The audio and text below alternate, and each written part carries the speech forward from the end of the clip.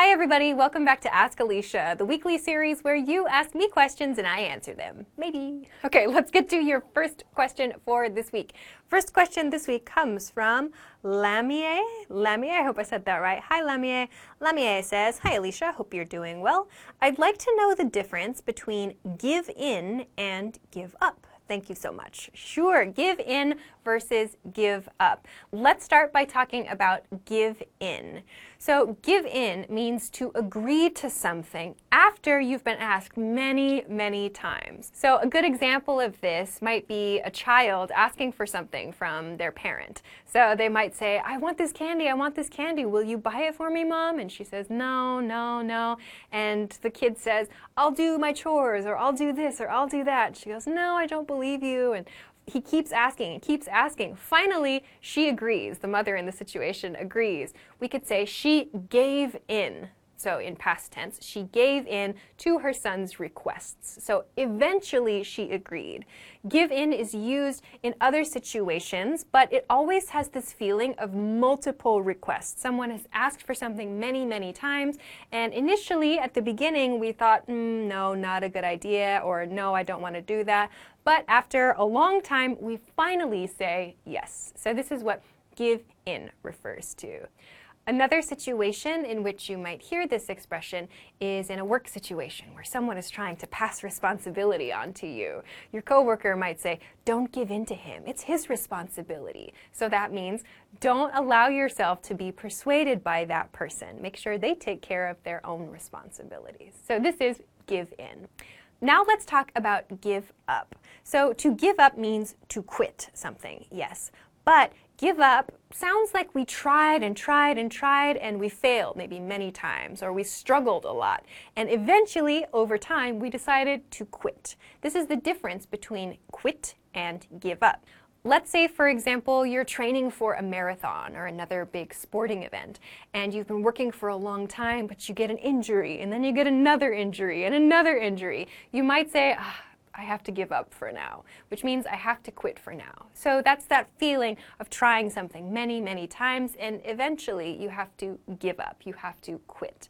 So that's the difference here. The key difference is that you tried for a while and then decided to quit. So I hope this helps you understand the differences between give up and give in. Thanks for the question. Okay, let's go to your next question. Next question comes from Ying Galao. Hi Ying. Ying says, can you say, I'll be at the office until 7 p.m. and I'll be at the office by 7 p.m.?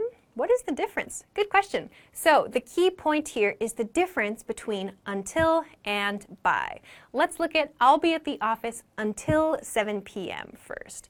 This means starting from some point before 7 p.m. and continuing until the deadline point. We can imagine 7 p.m. as our deadline point.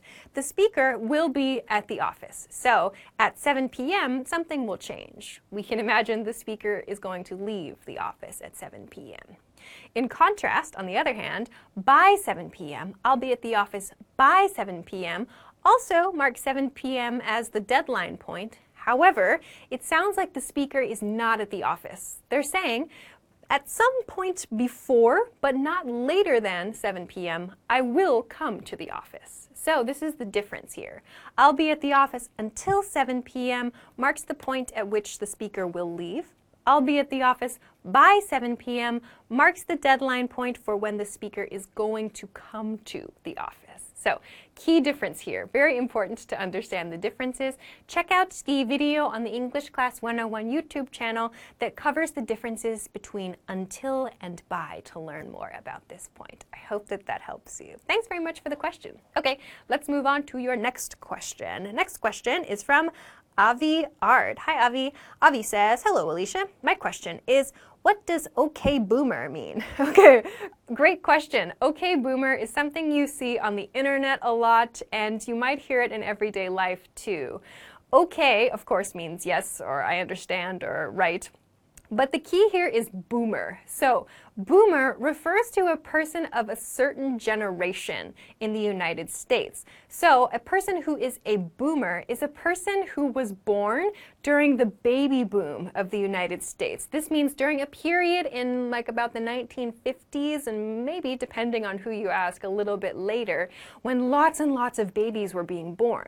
We refer to this period as the baby boom or as a baby boom. So a person who is now older, was born in that time period and is now older, is referred to by some people as a boomer. So that's the generation that they come from, the baby boom generation. Some people consider boomers, people from this generation, to have very different opinions or to have very contradicting opinions to young people from today. So one way that some people like to kind of dismiss other people's opinions from the boomer generation is with this expression, okay, boomer. It has that kind of very condescending feel, like you're looking down on that person. So if you hear somebody say, okay, boomer, it means they heard that person, that older person's opinion, and they disagree with it, and they're just kind of putting that person off to the side. Let's say, for example, you're in a conversation with a boomer, a person from this generation, and a younger person from maybe the millennial generation or younger. And the millennial person, the younger person, is very accustomed to changing jobs or maybe working freelance, or they have a certain work style they're accustomed to. And they're talking about how difficult it is to work and earn money in today's economic climate. The boomer, however, being from a different generation, might make a comment about securing a job, like a full-time position in a big company, for example, which was perhaps the normal thing to do many years ago. So they might say something like, why don't you just get a full-time job, a stable job at a regular company, something like that. In some cases, the younger person might feel offended by this kind of comment and say, okay, boomer, which really means you don't understand my situation at all, or this is an outdated idea that you're expressing to me right now. So okay, boomer is used in this kind of impolite way to dismiss the opinions of older people. And it's often used actually not just with boomers, but with people who are older than the speaker too. So I hope this gives you a good introduction to what this expression means. It relates to different generations and a dismissal of older people's opinions by younger generations. So thanks very much for an interesting question. Okay, let's move on to the next question. Next question comes from Erica. Hi, Erica. Erica says, what's the difference between sorted and ready? Great question. Sorted is used in British English. Ready is used in American English. When we say that's sorted in British English, it means like that's finished or that's taken care of. When we say ready in American English, we don't say that's ready. We usually say I'm ready. So we don't use sorted in the same way as it's used in British English. British English uses it to mean like something is taken care of, like preparations are done. In this way, we can use sorted, but we do not use sorted in this way in American English. Something that is sorted is something that has been organized, like according to color or size, perhaps. We don't use it as an adjective in American English. We use ready to talk about being prepared for something or to talk about something that is complete. Like, oh, dinner's ready. We would not say dinner's sorted in American English. You might hear something like that in British English, though. So I hope that this helps you understand the differences. Thanks for this question. Okay, on to our next question. Next question comes from Carla D. Hi, Carla.